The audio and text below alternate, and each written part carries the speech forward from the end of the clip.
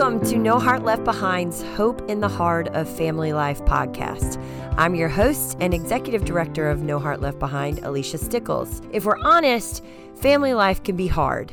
Family can be our greatest blessing, but also the source of our deepest wounds. At No Heart Left Behind, we have a passion to empower families to thrive with the Word of God and the love of Christ. So each week, we're going to have real conversations about hard issues facing families today. It is our hope that you would be equipped with practical tools based on biblical principles for when life happens and relationships get messy. In other words, how do we flesh out all those Bible verses we know when life isn't looking like we had hoped? If you're in a season of family life that feels hopeless, or you have a heart to navigate the challenges of family well, but just don't know how, you're in the right spot. So whether you are driving in your car or checking off one of your honeydews, pop in those earbuds and come find hope in the heart of family life with us. Welcome back, friends, to another episode of Hope in the Heart of Family Life. My name is Alicia Stickles, and I am the executive director of No Heart Left Behind. And today I am joined in my closet with my mom / founder of No Heart Left Behind and lead belief therapist, Abby Shields. And my dad today joins us in the closet. And really what I wanted to do today is we have been working through our Marriage Broken Together series, and we are at halftime. And we've given a lot of really great content and information talking about two people living broken together and how that fleshes out when there's wounds and unmet expectations. But here in the middle, I just thought it would be a really good idea to put some story and some testimony to all of these principles and things that we have been talking about. So that is why I have invited my parents to join us today. So welcome, guys. Welcome, Dad, Mom. Good to be here. Good to be here. Awesome. I think the first thing that, before we kind of dive into the deep parts of your story, we want to get to know you guys a little bit better. So I guess let's start with talking about how you guys met. Well, do you want to take this, or you want me to? Well, I'm going to let you do it because you were the primary actor. Actually knew what was going on. I was just walking by. Yeah.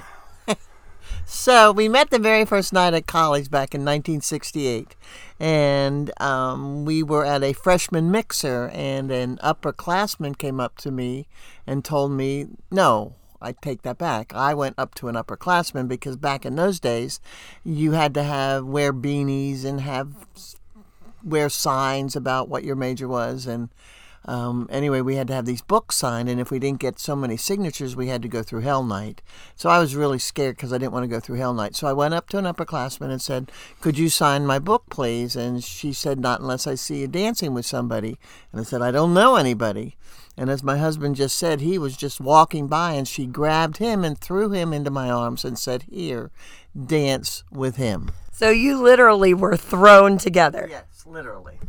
Absolutely. And so we danced, and then we danced another dance, and then when the music stopped, we started kind of conversing. I was the one who talked. Although that night, I'll tell you, I think my husband used up all of his words for the rest of his life because he talked a lot.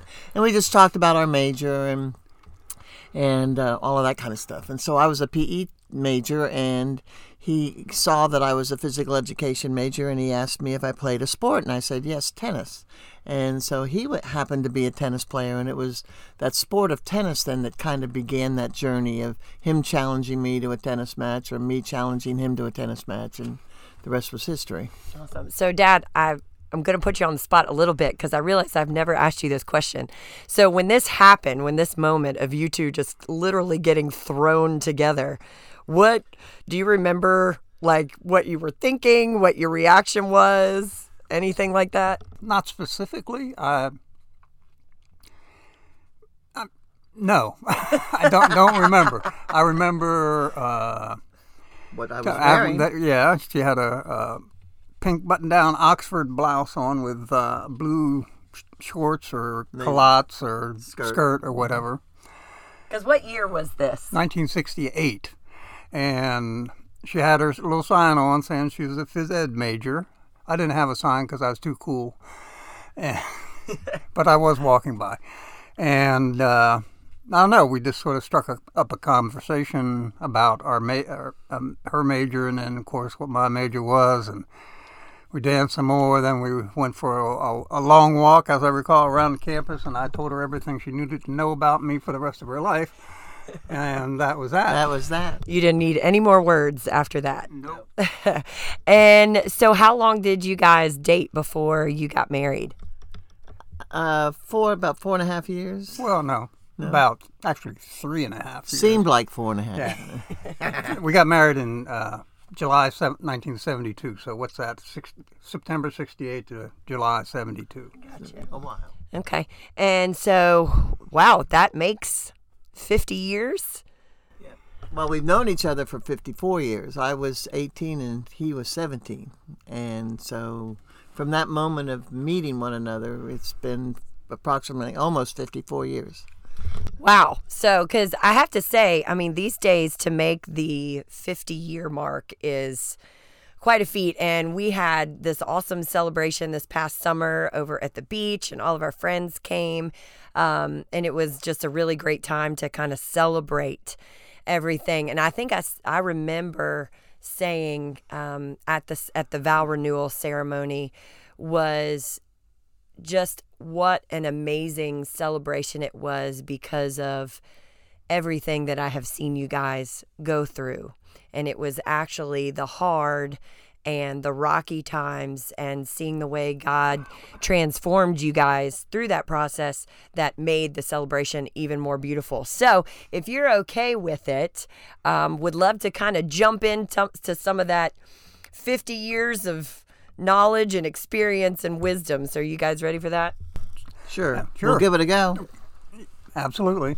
Our series, Marriage Broken Together, as we've said a couple of times, is based off of a song recorded by Casting Crowns. And so what I wanted to do to start off our conversation is just read a couple of these lines and just ask you what it makes you think of as it relates to your marriage story through the lyrics. So some of the lyrics are, what do you think about when you look at me? I know we're not the fairy tale you dreamed we'd be. You wore the veil, you walked the aisle, you took my hand, and we dove into a mystery. And then it ends with, maybe you and I were never meant to be complete. Could we just be broken together? If you can bring your shattered dreams and I'll bring mine, could healing still be spoken and save us? The only way we'll last forever is broken together. And so, I mean, as your daughter having a front seat, those 50 years, while awesome, you know, many of them, I mean, were pretty rocky. So when you hear those lyrics, what do you think of as it relates to your marriage story, Mom? Well, for me, I think it was the shattered dreams, and I've spoken of this before, but the expectations that I had when we came in, and I thought that those expectations would be met, and they weren't. And what kind of expectations? Can you think of anything? Lots of things. The main one was that he would take me away from my mom and dad, because my mom and dad were very controlling, and so I thought once I married him that he would stand up to them because I was weak and wasn't able to. And so that was the biggest expectation. And then I had no clue what marriage was or what it was about, really. And so I think the other expectation was that I would learn that he would love me the way I needed to be loved, because I didn't receive love growing up. And you didn't even really know what that meant in general. No. I had no idea what love was. You know, because the love that I experienced was, I'll love you if, I'll love you when, you know. Yeah. All right, Dad, what about you? Same question. What do you think of when you hear those lyrics and how it relates to your story? One that talks about diving into a mystery, and certainly I think I speak for both of us that neither one of us had any idea what we were getting into when we got married, other than you move in together and see what happens and take it from one day at a time. I really I can't remember having expectations of what what we were going to do, other than I'd find a job someplace and she'd work somewhere. And we had talked about in one of the episodes, Dad, that yeah, basically sometimes we have these expectations, but we don't even realize we have them. We don't even know what they are. So that makes a lot of sense. Now, the early years, were they easy? Were they rocky? Well, they were difficult in that after the first year of marriage, I had applied for law school and got accepted at Tulane. We were living in Pennsylvania at the time. So we had a decision to make as to how we were going to navigate me in New Orleans, whether Abby was going to come down, and ultimately we decided I'd come down and she'd stay up in Pennsylvania because she had a job there and that'd be better to support me. We're heavily influenced by her parents urging us to do that. I think that that was probably a poor decision, certainly on my part, and it stems from I was a pretty weak-willed individual and wanted peace and didn't want to have controversy, and so pretty much agreed to it, even though I think deep in my spirit that I just didn't feel that good about it. Yeah. So is it fair to say that pretty much from the get-go there were things that started to disconnect you? Absolutely. Yeah. So, Mom, in the first part of the series, and I have to say, if you haven't listened to the first 3 parts of the series, you should stop right now and go and do that because there's so much great stuff. But one of the things we talked about that breaks us is sin, and it's often these little things like either dynamics or events or unmet expectations that the enemy uses to disconnect relationships. I want to ask you guys, obviously, like I said, we can't really go into the nitty gritty details of every single trial and struggle that y'all have walked through.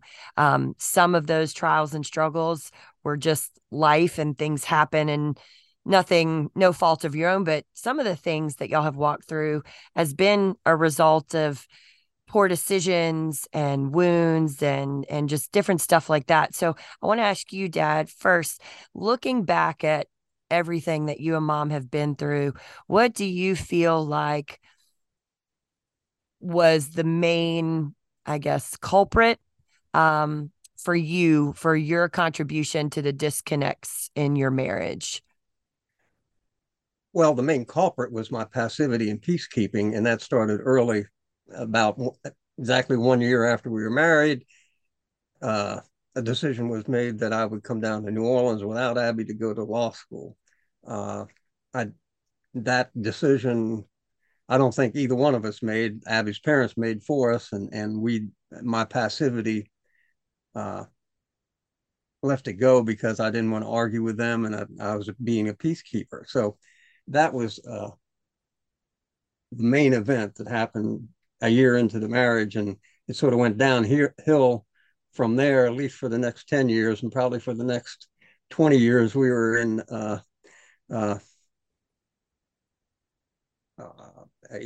dysfunctional marriage, for lack of a better term. Yeah. Well, you talked about the mystery and like y'all didn't know what you were doing. So that makes a lot of sense. The mystery of marriage, and we weren't doing it well. So, yeah, the separation was a big deal. Yeah. And then from there, what were some other things? How else did your passivity kind of play out? Well, my passivity played out over the next 20 years as basically being a peacemaker when it came to putting clamps down on spending in our marriage. I just wouldn't do it. We were on the treadmill with keeping up with the Joneses and spending money that we really didn't have. And rather than stand up and say, put reins on it and pulling back, because I knew Abby would resist it and argue with me, and I was not into arguing. It led to a lot of overspending and eventually my disbarment from the practice of law because, well, I used money that I shouldn't have used to keep peace in the family. Uh, so that passivity played out ultimately uh, in my disbarment. Yeah, like And it was to me, having lived through that experience and just having listened to you guys, it seems like the need to please mom and keep her keep the peace between you guys and keep her what is it keep her accustomed to the lifestyle that she was living. Like you were in such a desperate place because I mean even still to this day, you know it's just amazing to me what the strongholds and the desperation in that moment, because that is not you at all. In terms of the decision you made there to take money that wasn't yours in order to, because you were just so desperate not to have that conversation with mom that things weren't going well at the business and that y'all needed to cut back. And so it's just interesting to me how um our strongholds and our fears can just lead us to some very uncharted territory and dark places. So um yeah, mom, what would you say about that, and then maybe just the disconnects of the that you brought to your marriage? Well, as it pertains to standing up to Curry when he would be talking about money, I was very good at manipulating him with shame. Or I would just put him down. I would berate him and tell him that he was a shell of a man, etc. I mean, I was not a very nice person way back when, because I was living strictly for me. And so that, as far as standing up to him, that's one of the things that I would do. But then, as far as my behavior in the disconnect of this marriage, it was the need to matter. I had a I had absolutely no self-esteem whatsoever. I felt very inadequate. I lived to please people, and if people didn't like me, then I would lie and live out this fantasy world to say that this is who I thought I was. But um, no matter how much people liked me, it was never enough because I was looking to man to fill that need to matter instead of looking to God. And So I think also, how did that play out? Like what did well, that that played out then for me to go off and start looking for love in all the wrong places. Um, I would uh, go off and meet up with men that I didn't even know, but as long as I was with a person who was telling me how beautiful I was, I felt that I mattered at the time. But then once they left my world, I fell apart and just started the whole thing all over again. so You it know, was that need to matter is very strong in a human being. And I didn't know God at the time, so I didn't know that I mattered to him. And that's ultimately all that needs to matter. But yeah, and then I just disconnected from Curry. Whatever he said, we pretty much lived separately in under one roof. We were like roommates, and I went my way and he went his way. yeah. And So it led to a lot of extramarital affairs. oh, big time. Yeah. Yeah. I would imagine that had to have been a low point for you guys. That's what I wanted to talk about is what for each of you, what would you say was I know there were probably many low points, but could you think of a low point um that really sticks out in your mind where you were just like, I can't do this anymore? Because I feel like a lot of listeners are in that spot where, they're just walking through the hard and the poor part of marriage and they just feel like they feel hopeless. And so what did those points feel like for you? I think one low point was, you know, when we were separated and, going our different ways. And the affairs or not was when I went up to Washington, D.C. to see Abby. I forget why that was exactly, but I mean, I was at a point where I just said, listen, we're either going to be married or we're not, and you need to come back down to New Orleans. And so that was one time I actually stood up for what I believed and stated what I thought needed to happen.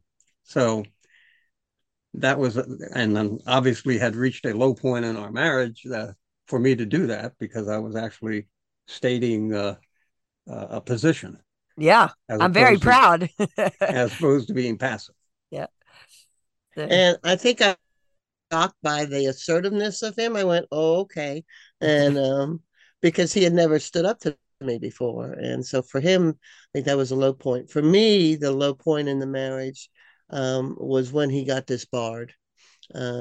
Because I was looking to him for security. I was looking for him to provide for me, and the fact that he lied to me for 3 years, trying to take care of himself and protect himself from the news that he was getting disbarred.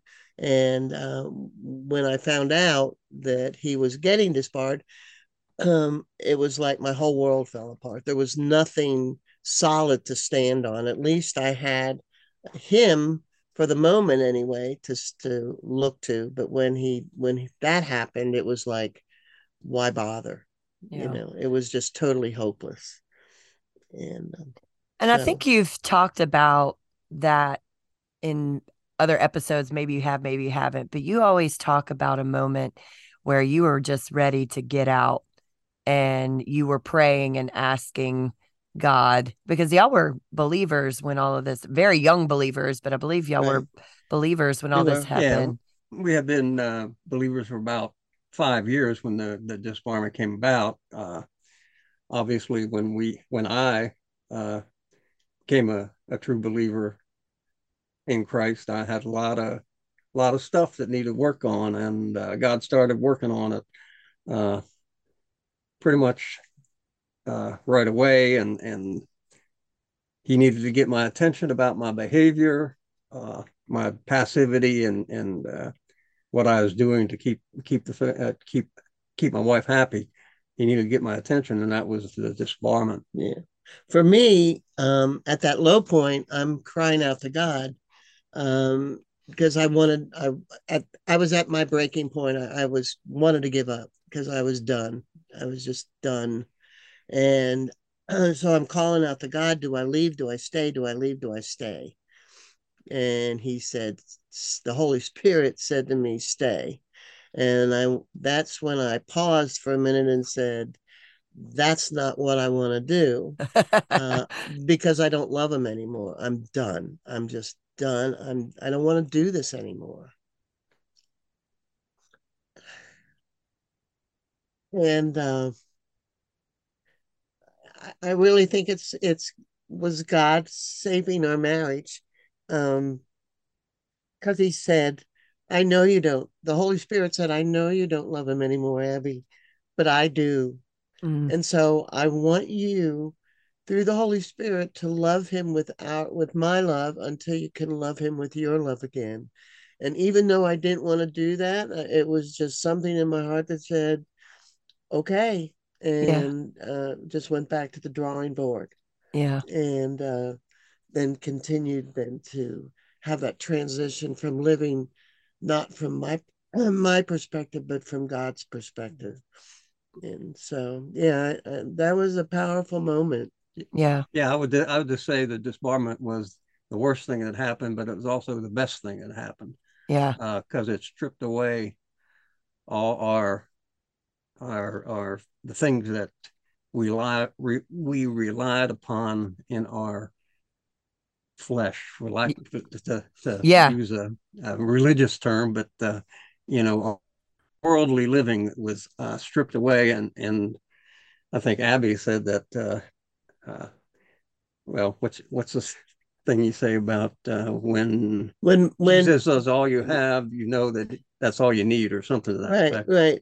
I learned through this process is that when Jesus is all I had, because that's literally all I had, I found out that Jesus and the Word and the Holy Spirit was all I really needed to be able to move through the hard parts of life and even the good lights. I think we, again, having a front seat to, because I mean, I was around when all this was going on. Um, I think people look at your marriage today and, as you celebrate 50 years and just the love and just true enjoyment of each other that you have. I mean, it's just incredible to watch. But I think we camp here on some of these low points just because it was not easy to get to that point. And the way, kind of what you were saying, Dad, is that, it was the best and worst thing because it was like through all of this, God started to strip away everything that was causing the disconnects in your marriage and build it up, and heal it. And so, this took work and it was not easy. And I'd watched y'all fight, like fight for your marriage, but also like fight where you couldn't sleep in the same bedroom. And I think sometimes other couples will look at you guys and think, oh, they have such a great marriage, and not realize how much commitment to your vows you had to, that was present there. And I really believe as a spectator that your commitment to your vows and your willingness to look at yourself, really played a part in giving God room to heal your marriage. I also feel like forgiveness had to have played a huge part in y'all coming back together time after time, after losing all of the material possessions and this disbarment and the death of a foster child and the adultery and all that kind of stuff. So I guess I don't know if to ask, like, how were you able to do it? Like, I'm just going to say it like that. Like, how were you able to do that, Mom? Well, for me, it was getting a new perspective, being in the Word and learning to look out at Dad through God's eyes rather than my eyes. Totally by the grace of God, and grace is His divine influence on our hearts that changes our perspective, which can change our life. And it's the power of the resurrected life. I mean, it was not anything that the world would teach us to do, like 7 steps and 7 habits. It was truly, and this is hard for people to understand, it was truly the power of God within us, with us shifting our focus from being prideful to surrendering ourselves. It was going from unbelief in God to believing that God is real and that He is powerful and He can give you new life. And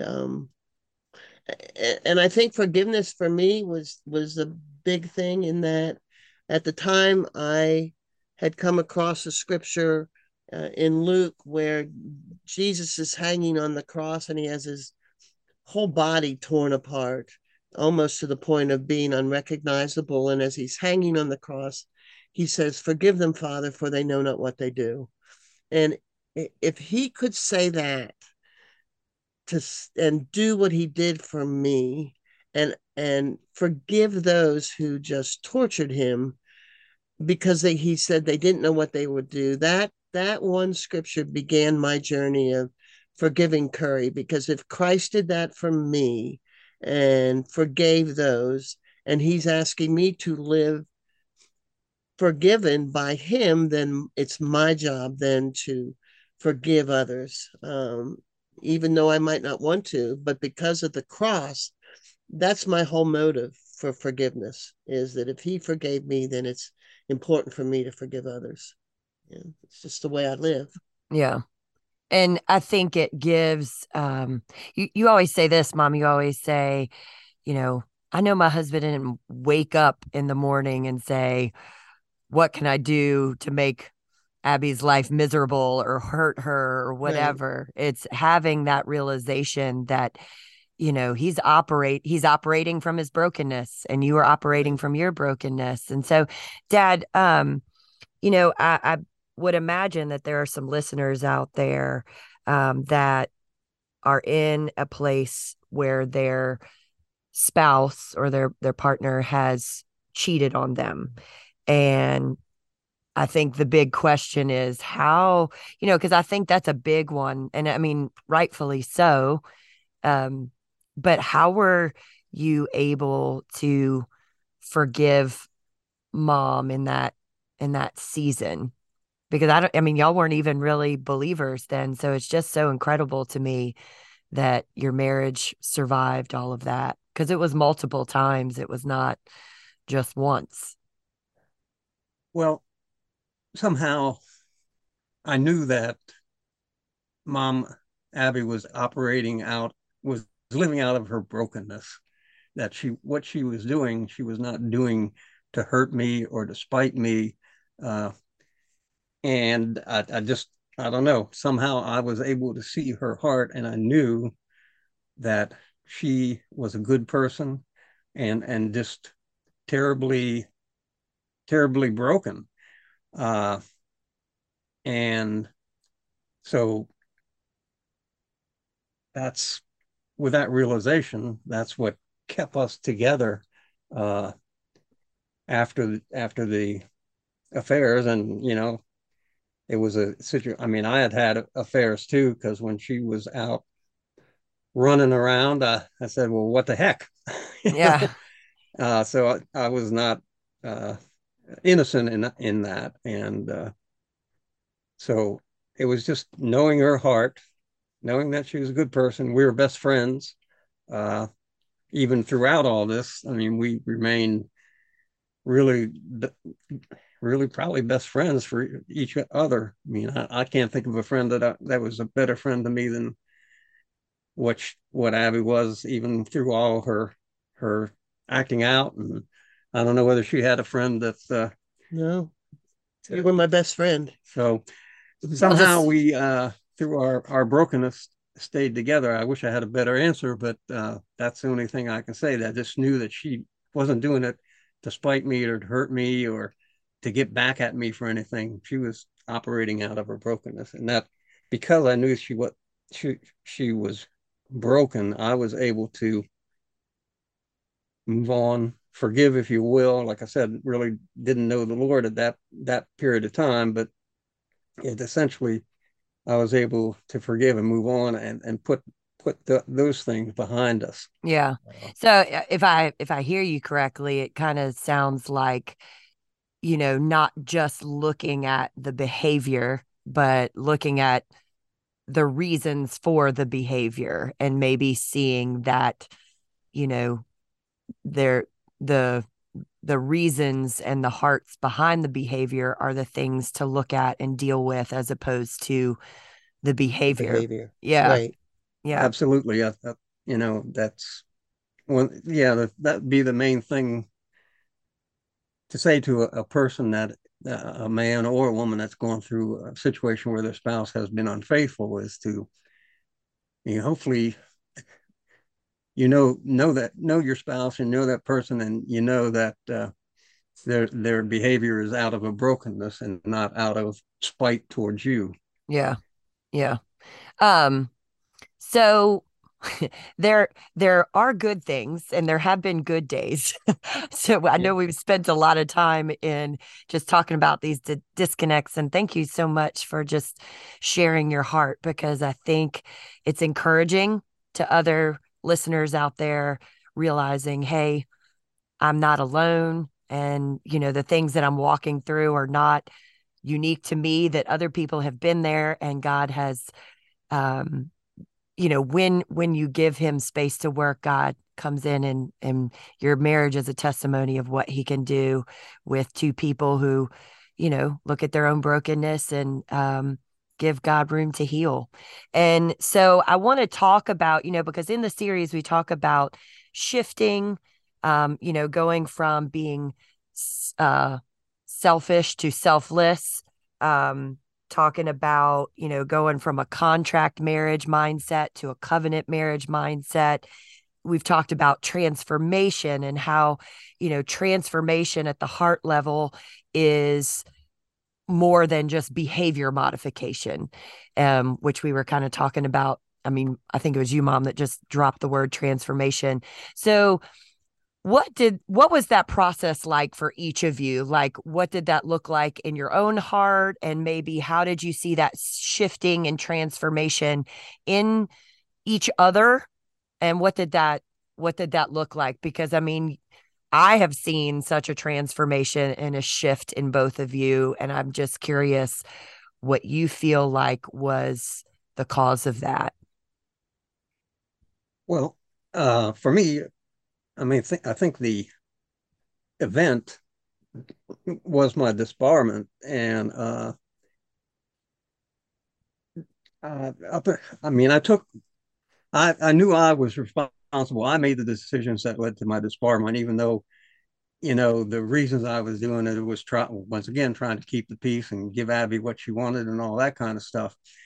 But at that time, when I was a peacekeeper and uh, passive, I began to realize all those activities that I looked at as being a good person and not trying to create chaos were actually acts of selfishness on my part, in that I didn't want to have to deal with controversy. I didn't want to have to deal with hard financial decisions.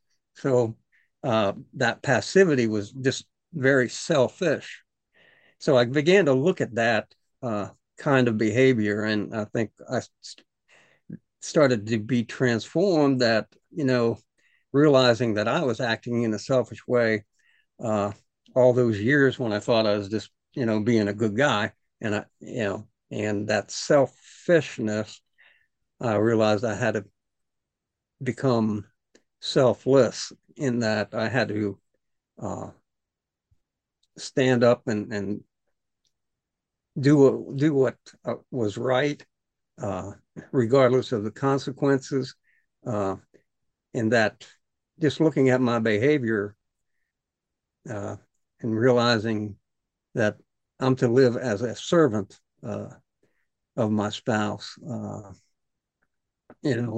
Christ, or Paul tells us in Ephesians, husbands, love your wife sacrificially as Christ loved the church and gave himself up for her.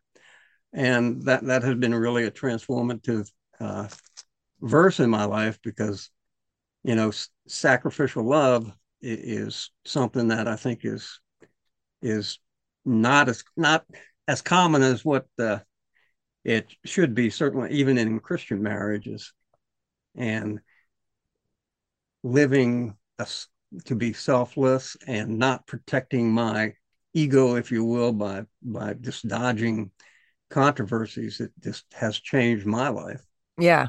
I think it's so interesting how, the enemy can even use something like peacekeeping, because we say that word peacekeeping and it's like, well, peacekeeping, that's a good thing, that's in the Bible. Yeah, And it's blessed are the peacemakers. yes, exactly. And how it's just like a slight twist in your motive that made the peacekeeping actually the thing that the Lord was trying to have you look at with different eyes, I would say. And so, yeah, Mom, what about you? What did you see in Well, yourself and in in Dad?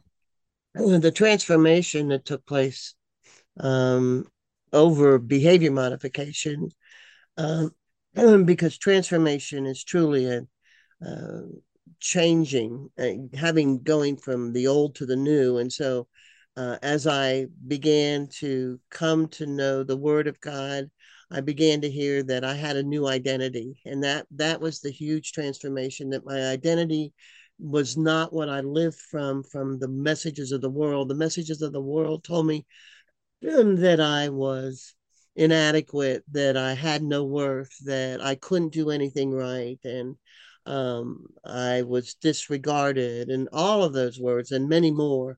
Um, and so that was the beginning of the shifting, was understanding who I really was, my new identity. And then that new identity gave me a new perspective.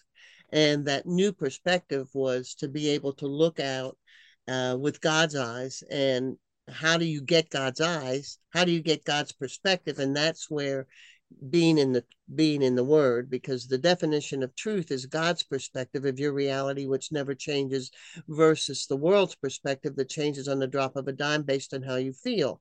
So instead of letting my feelings be my truth, I began to truly understand the purpose of God's word and his love for me. And so that new perspective then gave me new beliefs.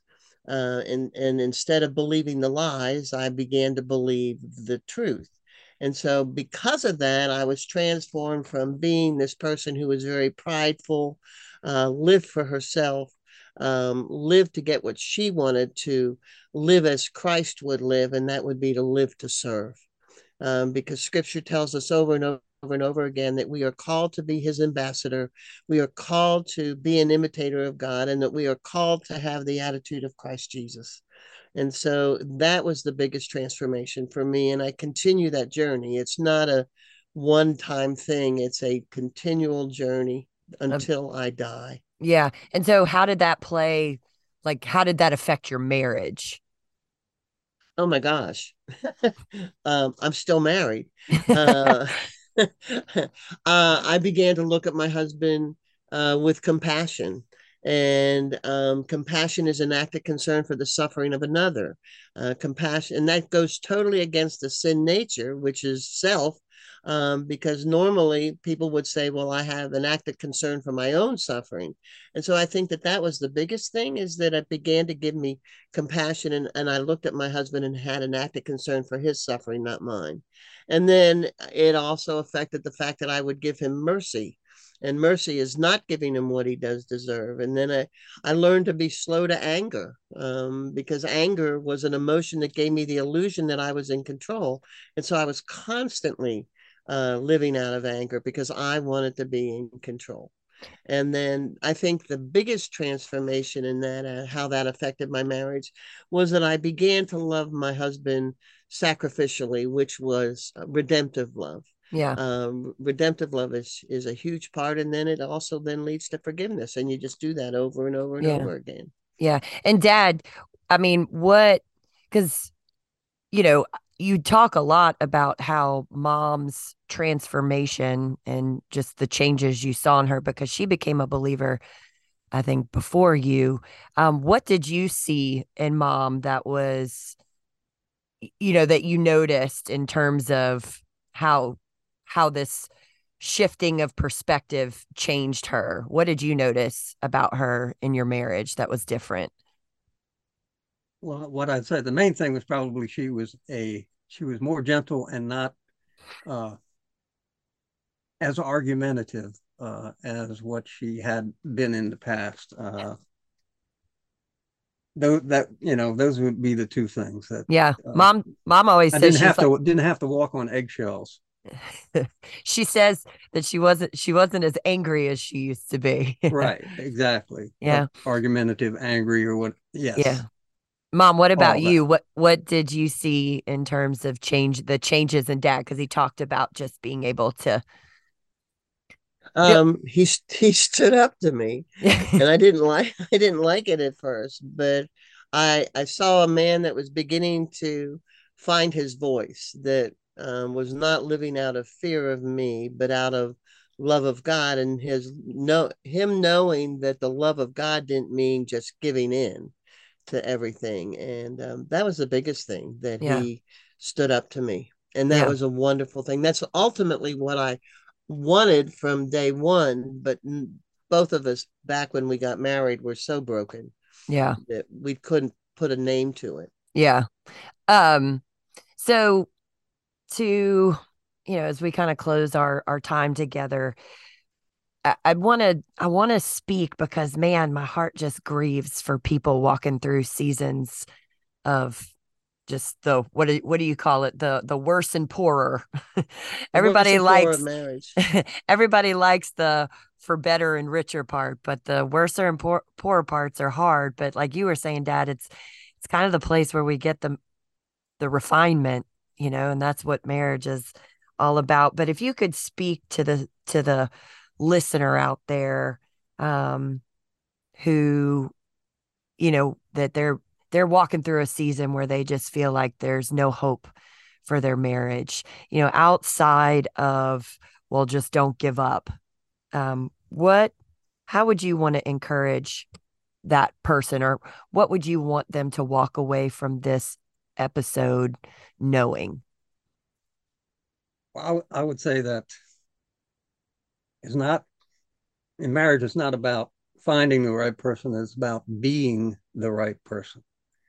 And what does that mean to you? What that means to me is that you love your spouse sacrificially, and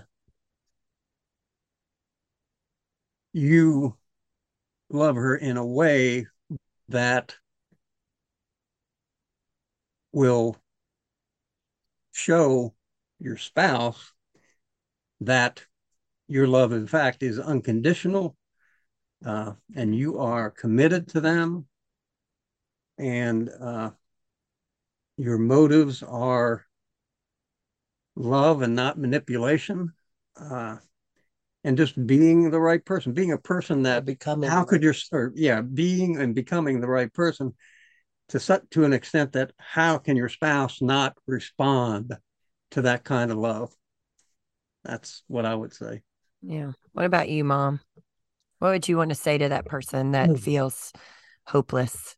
Well, one, scripture says if Christ is in your life, nothing is hopeless. Over and over again, scripture in Romans 15:13 says that the God of hope fill you with all joy and peace. All righty. And it's that you look to him for the hope that he says for us not to place our hope in people, but place our hope in him. And it's a living kind of hope because of Christ, what Christ did on the cross. And that it's not, I hope Santa Claus is going to be good to me, but I know because of Christ, this marriage can work. So I think there's three things that I have learned that I would want to share with those who feel hopeless. One, to get your focus on what Christ did for us on the cross. And what he did for us on the cross was because he loved us. And he then made us new creations. And so to learn to live out of that new creation. And then the second thing is for the Holy Spirit to be your guide. I mean, if I had not heard the Holy Spirit speak to me about loving God with their love until I could love him with my love, I don't think we'd be married today. And so there truly is something called the Holy Spirit. And for us to sit still and to listen to it and to have him speak to us through the word of God. And then the third thing would be believing truth. That, believing doesn't make God's word true. God's word is true. So therefore, I'm asking you to believe them. And then that not to serve or not to do so you can be accepted, but for you to change that, shift that we are accepted so that we then can follow him, not because we want him to accept us, but to know that God accepts you, warts, wrinkles, and all. And he's saying, come to me, all you who are weary and heavy. And then finally, for me, because love was such a big thing, I don't follow God to be loved. I am loved. So that's what allows me to follow him.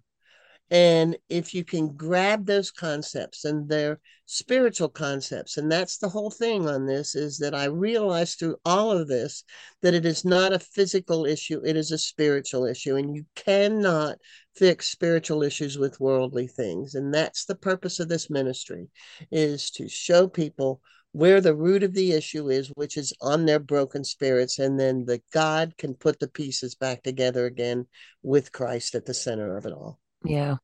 Well, I for one, as your daughter, and I will try not to get teary saying this, just am so thankful for the example that you two have set for my marriage, and being able to see what it looks like to just be committed to your vows. And here's the thing is, I know that not everybody's marriage ends up in the same place as you guys have, and there's no shame in that. And I truly believe that God uses everything. And I just feel like I, though, am super just grateful for the testimony of you two and what just the healing and peace that God has brought in your marriage, because it trickles down and you really have left a legacy for us. So thank you. I love you guys. We love you too, Alicia. Love you. All right. Thank you, everybody, for joining us. Thank you so much for joining us on No Heart Left Behind's Hope in the Heart of Family Life podcast. We hope you felt seen, encouraged, and just a little more equipped to love your family well. If you want to learn more about No Heart Left Behind, be sure to check out our website, www.noheartleftbehind.com, or visit the link in the show notes. If you love the podcast, we would love it if you would follow us on your favorite podcast player. And if you love this episode, please share it with a friend. Your encouragement is not just for our egos. It really helps others find the show and encourages them to check it out. Mother Teresa said, if you want to change the world, go home and love your family. So until we see you again next week, go home and be a world changer.